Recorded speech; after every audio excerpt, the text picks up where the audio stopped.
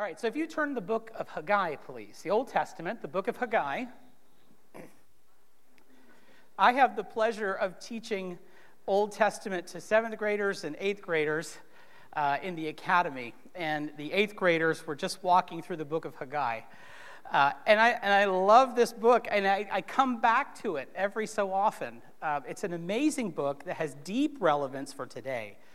And really, before we actually get into this, let's pray first. Father, God of glory, we come before you in the name of Christ Jesus, your Son. I would ask that you would open our eyes to your word. Open our ears that we may hear your voice. And I pray, Lord, that you would implant the seed of the word in the good soil of our hearts, that it may grow into some fruit of the Spirit, Lord. Guide us and be glorified in Jesus' name. Amen. All right, before we start reading in Haggai, we're going to look at chapter 1. And I have some notes, so if you didn't get any, there should be some in the music stands by the doors.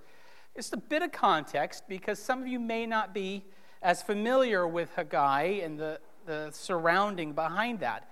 Just kind of back up a little bit and talk about Israel. Israel had gone through a very big crisis at this time. Sinfulness, spiritual apathy, idolatry was running rampant, and the nation itself split in half. You had the northern kingdom, which retained the name Israel, and you had the southern kingdom, which took the name of Judah. And in the southern kingdom, you had Jerusalem itself. And they were two separate entities. They acted differently. Israel was a bit more idolatrous in the very beginning, but Judah followed suit along with them along the way. Assyria, the nation to the north of Israel, came in and conquered Israel. But then there was this new threat looming in the distance, and it was Babylon by Nebuchadnezzar and then Nebuchadnezzar. And all through through Jeremiah and all the minor prophets warning Israel, Babylon is coming. Now, I don't want you to think of this as being some impersonal force. Babylon, namely the person taking you over, is my servant. Because of your hardness of hearts, because of your unfaithfulness, because of your idolatry, you're going off into captivity. And in fact, Jeremiah tells them, don't even try to run away. Just submit to it. If you try to run to Egypt, you're going to die. And sure enough, the people who did try to flee to Egypt perished. So Israel gets taken over by one of the strongest, most fearsome forces of the day. And most of them were taken away into captivity. The temple was destroyed. Jerusalem was completely razed to the ground. And then you have Lamentations talking about the aftermath of such things. But God had prophesied that God through his prophets told Israel it won't be forever. In 70 years, they would be restored to Israel. Well, as kings come and go, as they usually do, and another empire came and took over Babylon, and that was Persia, which would be like modern-day Iran about that point.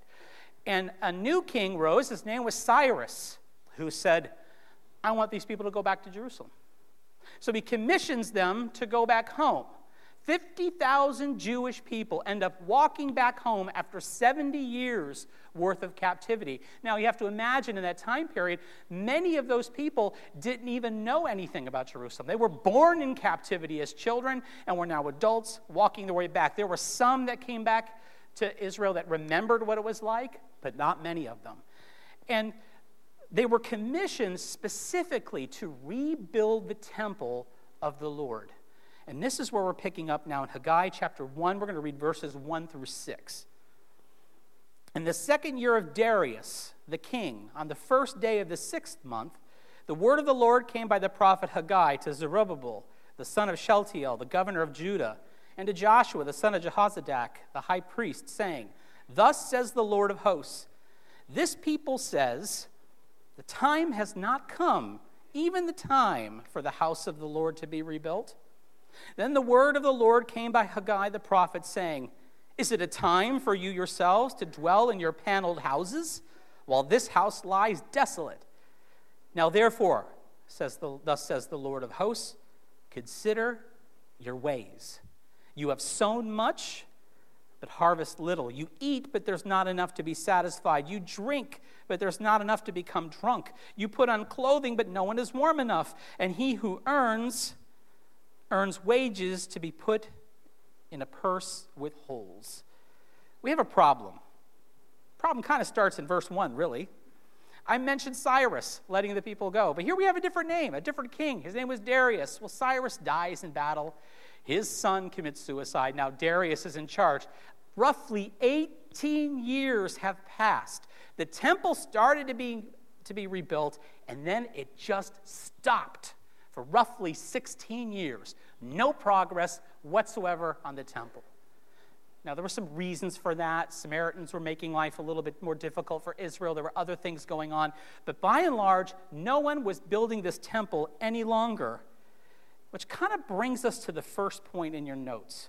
Neglecting God's purposes will lead to perpetual frustration. You see, God had rescued them from captivity for a purpose. And that's really God's pattern. You go back to Egypt. God rescues Israel out of Egypt for a purpose. The purpose was to fulfill the covenant promise that he made to Abraham, to Isaac, and Jacob.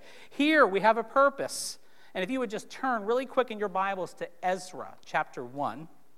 Ezra chapter 1. Now remember, the Bible is not ordered chronologically. It's ordered by genre. You have the books of the law, then you have historical books, then you have poetry, wisdom, and then you have the major and minor prophets. But in this historical book of Ezra, we're going to learn what God's ultimate purpose was for them going back to Jerusalem. Ezra chapter 1 and verse 1. Now in the first year of Cyrus, king of Persia, in order to fulfill the word of the Lord by the mouth of Jeremiah, the Lord stirred up the spirit of Cyrus, king of Persia, so that he sent a proclamation throughout all his kingdom and also put it in writing, saying, "Thus says Cyrus, king of Persia, the Lord, the God of heavens, has given me all the kingdoms of the earth, and he has appointed me to build him a house in Jerusalem, which is in Judah." That's amazing words coming from a heathen king. "Whoever there is among you of all these people, may his God be with him. Let him go up to Jerusalem, which is in Judah, and rebuild the house of the Lord, the God of Israel. He is the God who is in Jerusalem. Every survivor at whatever place he may live, let the men of that place support him with silver, gold, with goods and cattle, together with a free will offering for the house of God, which is in Jerusalem." Do we see the purpose why God wanted them to go back to Jerusalem? It was to build the temple of the Lord. And instead of finding a joyful, exuberant, happy people, what we have in Haggai is frustrated people. And we see the source. God reveals to them the source of their frustration. Look at verse 6. Look at this frustration. "You have sown much, but harvest little. You eat, but there's not enough to be satisfied. You drink, but there's not enough to become drunk. You put on clothing, but no one is warm enough. And he who earns wages to put into a purse with holes." And I think maybe that last part there we can resonate with a little bit more. Do you ever feel like you earn some money as quick as it comes in, it goes out the door? This is what Israel was going through. They were harvesting. These people were agricultural folks. You know, despite Pastor Scott's amazing agricultural analogies, I know nothing about agriculture and animal husbandry. Nothing. I have a dog. A dog who sleeps almost all day long. You know, that's the extent of my knowledge. These people knew what they were doing. It was their life. And they were planting and trying to harvest, and nothing was coming in. They were working hard, they were earning wages, and yet things were falling through their purse. As soon as it came in, it went right out the door. Could you imagine the frustration that these people had felt? Well, the source of their frustration was their attitude. Look back up at verse 2. "Thus says the Lord of hosts, this people says, the time has not come, even the time for the house of the Lord to be rebuilt." Their attitude was, "God, you can wait. I'm busy. I'm working. I'm taking care of myself. We'll get to it. It's just not the time right now. Could you imagine looking God in the face? I hear what you're saying, God. I'm supposed to build this temple. You told us to do that 18 years ago. You can wait. That's what the people were saying. Now, there were other issues at play, and I'm sure politically they were looking at the political horizons like we always try to do. And they said that it was not time. But this was what God had called them to do, and they weren't doing it. God, you can wait. I'm busy. And what were they busy with? Well, they were focused on their own selfish purposes, weren't they? They were working hard. We read verse 4. Look at verse 4. Is it time for you yourselves to dwell in paneled houses while this house lies desolate? It's interesting that the Lord uses paneled houses because in Jerusalem it was not customary to have paneled houses. Only the very uber wealthy folks had anything remotely like paneled houses. And yet it's not time to build the house of the Lord, not time to be busy to serve God, but plenty of time for me to have the best of the best, to work hard for my own. And kind of a side note, and this is just conjecture on my part, but they started building the temple and then stopped, which tells me that they had to gather the supplies for it, right? Where did this wood come from on their houses? The best of the best. It was more than likely wood that they were gathering up for the house of the Lord. And they fell down on their job. It was what God had called them to do. And they said, God, you can wait. We looked at verse 6, look down at verse 9. You looked for much. It comes to little. You brought it home. I blew it away. Why, says the Lord of hosts? Because my house lies desolate. They were so focused on their comfort, their security, and the wealth of the world, and yet they didn't have time to serve their God. And the result was a perpetual cycle of frustration. I work hard, and I get no return. As a financial guy, you look for returns, right? You work hard, and I get no return. So what do? I work harder, and I get little return. So I work harder, or I change my jobs, or I go somewhere else, or I try a different tactic, a different strategy. Over and over, this frustration set in. And it was God that was the one doing this to wake them up of their spiritual indifference. He said in verse 11, I called for a drought on the land, on the mountains, on the grain, the new wine, on the oil, on what the ground produces, on men, on cattle, and on the labor of your hands. We look back, verse 9, we already said it, that it comes in, you brought it home, and I blew it away. Why? Because you're not doing what I called you to do. Now, ladies and gentlemen, is there anything wrong with earning a living in this world? Please say no. No, there's nothing wrong with earning a living. God calls us to earn a living. You got to work, you got to eat, you got to work. That's fine. God calls us to do those things, but he never calls us to sacrifice serving him for our own self-interest. And this, for 18 years, is what Israel was doing after being in captivity for 70. You see, God's message to Israel is God's message to us. If we devote our time and energy to the things of this world, to the neglect of his work, then we'll find ourselves in a perpetual state of frustration. Jesus said in Matthew chapter 6, verse 33, seek first the kingdom of God and its righteousness, and then all these things shall be added unto you. See, I said in King James, so you know it's serious. I said, unto you. And what were all these things? Well, Jesus was talking about people worrying about clothing and what they're going to eat, what they're going to wear, what are they going to do, how are they going to live. Jesus said that does not need to be your main focus in life. God knows you need that stuff. Look at how he takes care of nature, birds, the trees, and the flowers of the field. Aren't you more important than those things? Of course you are. This kind of a duh statement. He said, seek first the kingdom of God and its righteousness. Now you're probably thinking, wait a second, all right, I'm having trouble with the connection here because Israel, they're to serve them was to build the temple. We're not building any temples. Oh? 1 Peter, you don't have to turn there, but 1 Peter chapter 2, verse 4 says, "And coming to him as a living stone, which has been rejected by men, but is choice and precious in the sight of God," meaning Jesus, "you also as living stones are being built up as a spiritual house, for a holy priesthood to offer up spiritual sacrifices acceptable to God through Jesus Christ."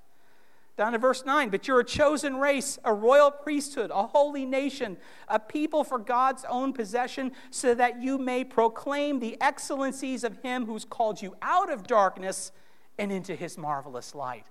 Oh, we are building a temple. It's just not a temple made of brick and mortar.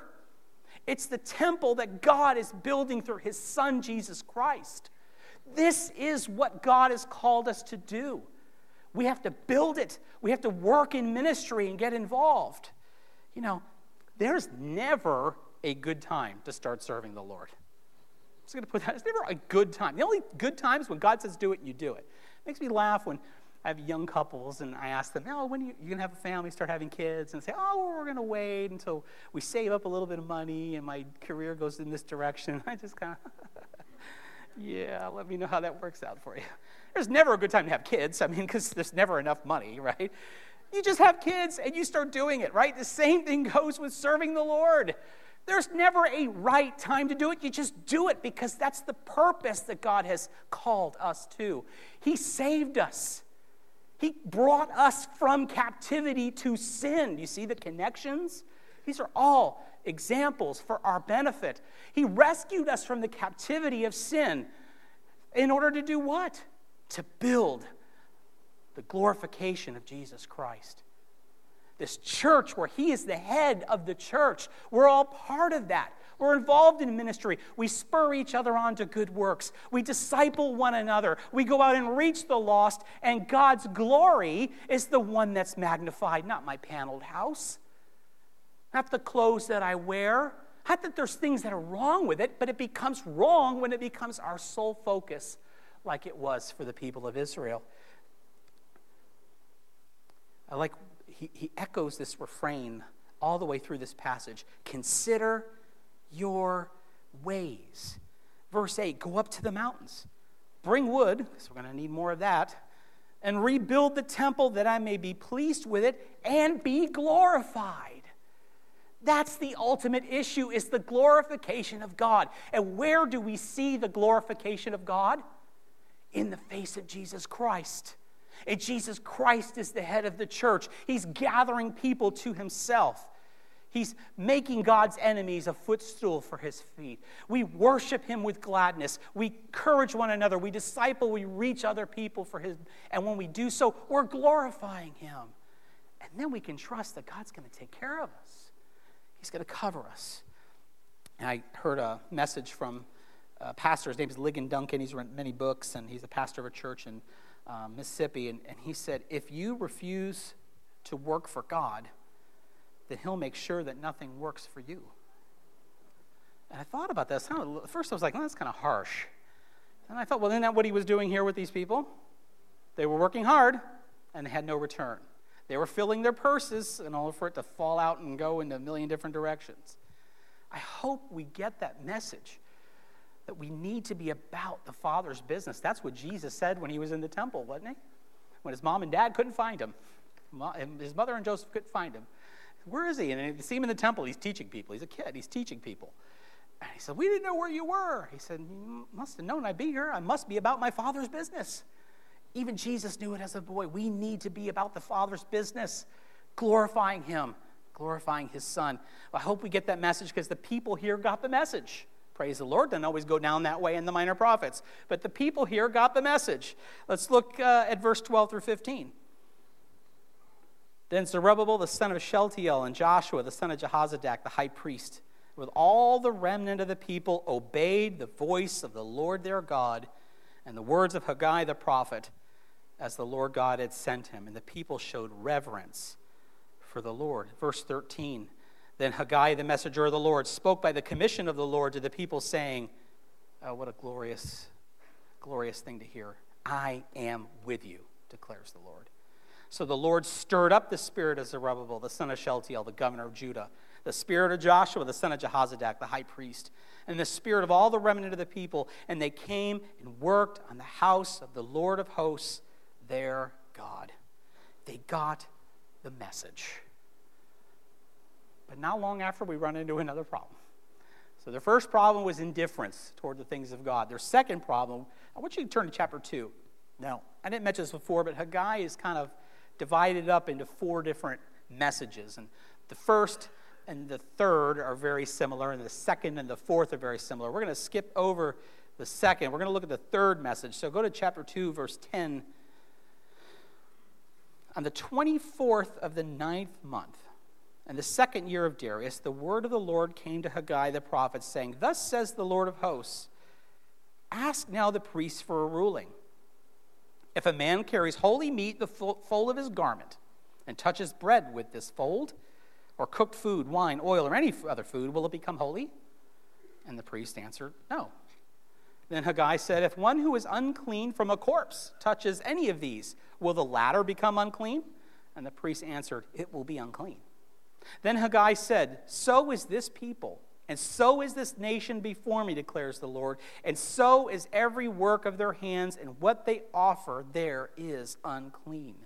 Roughly 3 months after the building recommences again, we have an issue. We have a holiness issue. You see this illustration thing they're given. They're trying to probe their understanding of what it means to be holy. Holy meat is something that the priest would bless. It's consecrated for the altar and for the offering. And if you don't touch it, he said, now if you take this holy meat, you don't touch it, you just put it in the fold of your garment. So nothing but your garment is touching it. Now, if that fold happens to bump into something, does that something become holy by virtue of it touching the meat? So like, well, no.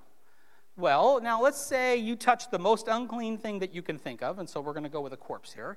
You're doing a burial or something, and that made you unclean. If you touch something, would that thing become unclean? Yes. See, they knew their Old Testament well. They knew the law very well. You see, the people were trying to become holy by rubbing elbows with the temple, but yet they were acting unholy themselves. Holiness was an issue for them. It was sinful, imperfect obedience. The first problem that they had was indifference to the things of God. The second problem they have was holiness, an imperfect, sinful obedience. Maybe even a lazy indifference. I mean, it's 3 months now, and I know things don't get built very fast in 3 months. But that's what's going on, which leads us to the second point, is that the gospel is the cure to indifference and half-hearted obedience. You see, now God said, you're just acting sinfully. You're building the temple. Okay, you might be doing it slowly, but you're building the temple, but you're doing it in an unclean way. You're doing it in a way that does not please me. You're not being obedient. You're being half-hearted about it. You're living one way, and you're working and trying to serve another way. You know, the whole, this is my church time, and this is my everything else time. That dichotomy we created in our minds. When I'm in church, I act holy. I worship. I even put my hand up in worship service. It makes me look holy. But then when I go to my job, I don't act like I'm a Christian anymore. This is kind of like what's happening here. And instead of bumping elbows with the temple walls that I'm building over here, that doesn't make me holy. But I'm making everything around me unholy by virtue of my bad works, my disobedience before God. Got to move forward. Well, Haggai responded. See, God called out the sin, but he gave the cure. He gave the way out. And he said in verse 15 through 17, But now do consider from this day onward, before one stone was placed on another in the temple of the Lord. From that time, when one came to a grain heap of 20 measures, there would only be 10. And one came to the wine vat to draw 50 measures, and there would only be 20. I smote you in every work of your hands with blasting wind, mildew, and hail, yet you did not come back to me, declares the Lord. 15 through 17. Haggai says, in order for you to move out of this half-hearted obedience that you're giving to the Lord, the first thing you need to do is look back at your life before God rescued you. They were in this indifference. They were not serving the Lord at all. They weren't following his commands, and God made life very difficult for him. I like to think, since we're building the temple, since salvation, that the cure for that indifference that Israel had and for their half-hearted obedience is we look back at the goodness of God when he saved us. We've got to remind ourselves of the gospel, and a key part of that is remembering who we were before God introduced himself to us. How was I living? Where was I at? Where was my heart, my attitudes? Was I following God? No, you weren't following God. I wasn't following God. There might be people that were shaking their fist at the sky toward God. But at some point, everything changed for you. You believed. At some point, through a gospel message, God opened your eyes and you saw Jesus Christ for who he is. You saw yourself. I need help. Jesus saved me. Gave you the gift of faith to believe. That alone is such a cure for indifference and half-hearted obedience. Reminding yourself of the goodness of God and salvation. I know we say this a lot, and it's so easy to say, yes, I have to preach the gospel to myself. It's almost like a cliche at times, the way we preach the gospel to myself. Are we preaching the gospel to ourselves? Do we look in the mirror, preach the gospel to ourselves, and as a component of that, remind yourself of who you were before God rescued you? Now, we don't dwell on the old, because the old is gone, the new is here, but we dwell on it with an eye toward redemption and how great and glorious our God is. How he sent Christ to save you, to take the penalty of our sins upon that cross. Well, we were yet sinners. Christ died for us. And then when we believed, his righteousness was imputed to you, and your filthiness was imputed to Christ. He's reminding these people, look back at how things were before God got your attention. That's what we need to do, look back. In verses 18 and 19, do consider from this day onward, from the 24th day of the 9th month, from the day when the temple of the Lord was founded, consider, is the seed still in the barn? Even including the vine, the fig tree, the pomegranate, the olive tree, and not the born fruit. Yet from this day on, I will bless you. So Haggai says, you need to look back, and now you also need to look forward. So for us, we look back to salvation. When God rescued us, we remember the gospel, but yet we look forward as to how the gospel should be impacting our lives. That is such an important part, because you could just preach the gospel to yourself, and it just becomes like a rote memorization or recitation. But it really impacts you when you remember where you were when God saved you. And now that you're encouraged and you're growing in your faith and you really are repenting before the Lord, now you look forward and saying, how does my faith inform the way that I live from this day forward? Do I live right before God? How does my faith, there's a question, how do our works hinder or help the gospel? You can only do one of two things. Jesus said, you are either for me or you're against me. Your works will either help the cause of Christ, the gospel of Jesus Christ, or it will hinder them. It'll hinder its work in your own life, or it'll help in your own life. It'll help, it'll work, or it'll hinder the gospel in somebody else's life. When we start wrestling with those issues, man, the Holy Spirit gets a hold of that in our lives and grows us to be more like Christ, because we look back and see what Jesus has done, and we're motivated again and excited, and we fall more in love with Jesus Christ. Now I want to know how I can serve him moving forward. And we wrestle with those issues and we think them through. Meanwhile, half-hearted obedience is out the door, because now you love Christ. Now you want to serve him again. That's what Haggai was telling the people of the day. It's the cure for indifference and half-hearted obedience. And now for 30 seconds. God's promises are the cure for discouragement. You know, we skipped over the first part of chapter 2. Look at verse 3. We're just going to skip to verse 3. Who is left among you who saw this temple in its former glory? And how do you see it now? Does it not seem to you like nothing in comparison? You know, there were people who did remember the old temple. Solomon's temple was a wonder to see. It was beautiful. It was ornate. It was everything fitting of the glory of God. This one, they're building and going, this is not so good. It's seemingly insignificant. And it was getting them discouraged. And God reminds them of some keys to pull themselves out of their discouragement. Do you ever feel that way? You're serving the Lord and you don't see a lot of fruit. You're serving the Lord faithfully, day after day, and you don't see any fruit. You can't get anyone to help you. You can't get any volunteers to ministry. You can't see what God is doing. It can be pretty discouraging at times. Everyone goes through that. Pastors go through that. What's happening? You want to quit. You want to throw in the towel. And that's what the people were going through. They were ready to throw in the towel because the temple looked like it wasn't that big of a deal what they were doing. And he reminds them that God did not agree with their assessment of things. Look at verse 4. But now take courage, Zerubbabel, declares the Lord. Take courage also, Joshua, son of Jehozadak, the high priest. And all you people of the land, take courage, declares the Lord, and work, for I am with you, declares the Lord of hosts. God did not see what they were doing as very insignificant. God thought it was extremely significant, even though to their eyes it didn't seem like a whole lot was being accomplished.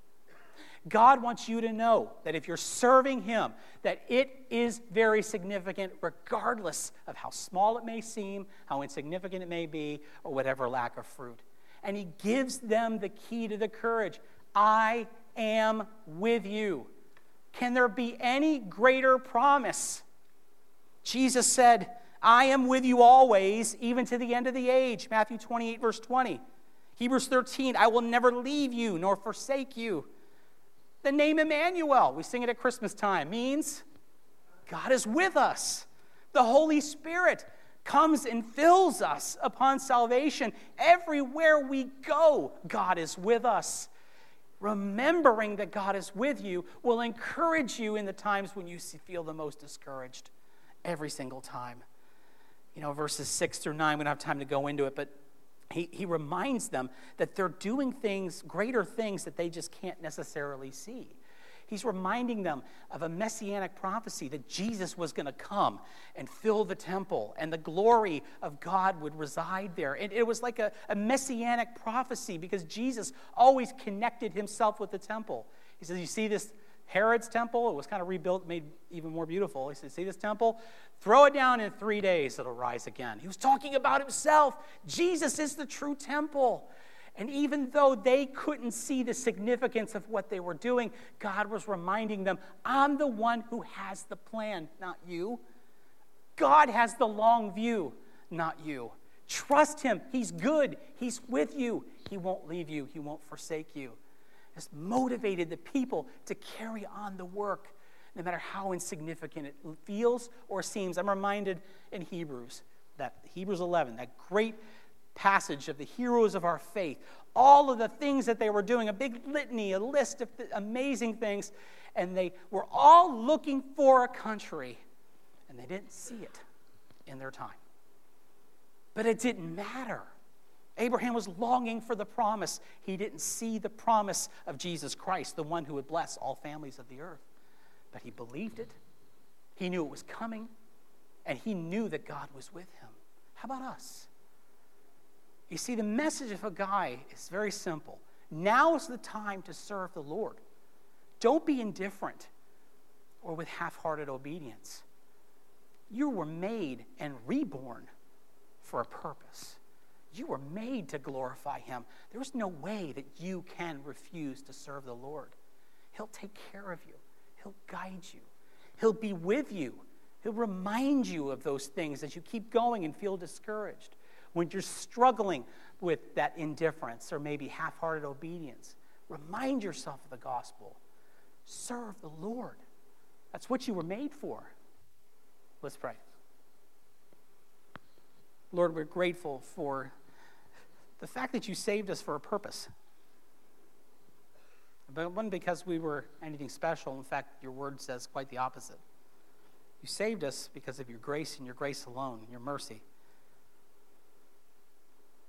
But ultimately, you saved us to glorify you. There's other verses that we could have touched on tonight about how you've prepared beforehand works for us to accomplish in this life. I pray for each one of us here tonight that we would never fall into spiritual apathy or endurance or indifference. We wouldn't offer you half-hearted obedience. Lord, help us to realize that perhaps the reason why we've been in a state of perpetual frustration is perhaps that we have not been serving you like we should. I know it's not works, Lord. I know it's not, I have to serve you so you'll bless me. I know that's not it. But we could just get indifferent to the things of God. Forgive us for that. We repent of that, Lord. I pray for us who might be feeling discouraged in our individual ministries. I pray that you would encourage them, Lord, remind them that you're with them and that you're doing something through them that's greater than what their eyes can see. And trust your goodness and your grace. I thank you for each one of these souls that are here tonight. I pray for the one that is unsaved, that you would open up their eyes to see the truth of the gospel. You would grant them the gift of faith, that today would be the day of their rebirth to a new purpose. We're grateful for the love that you lavish upon us richly. For without you, we'd truly be lost. In Jesus' name, amen.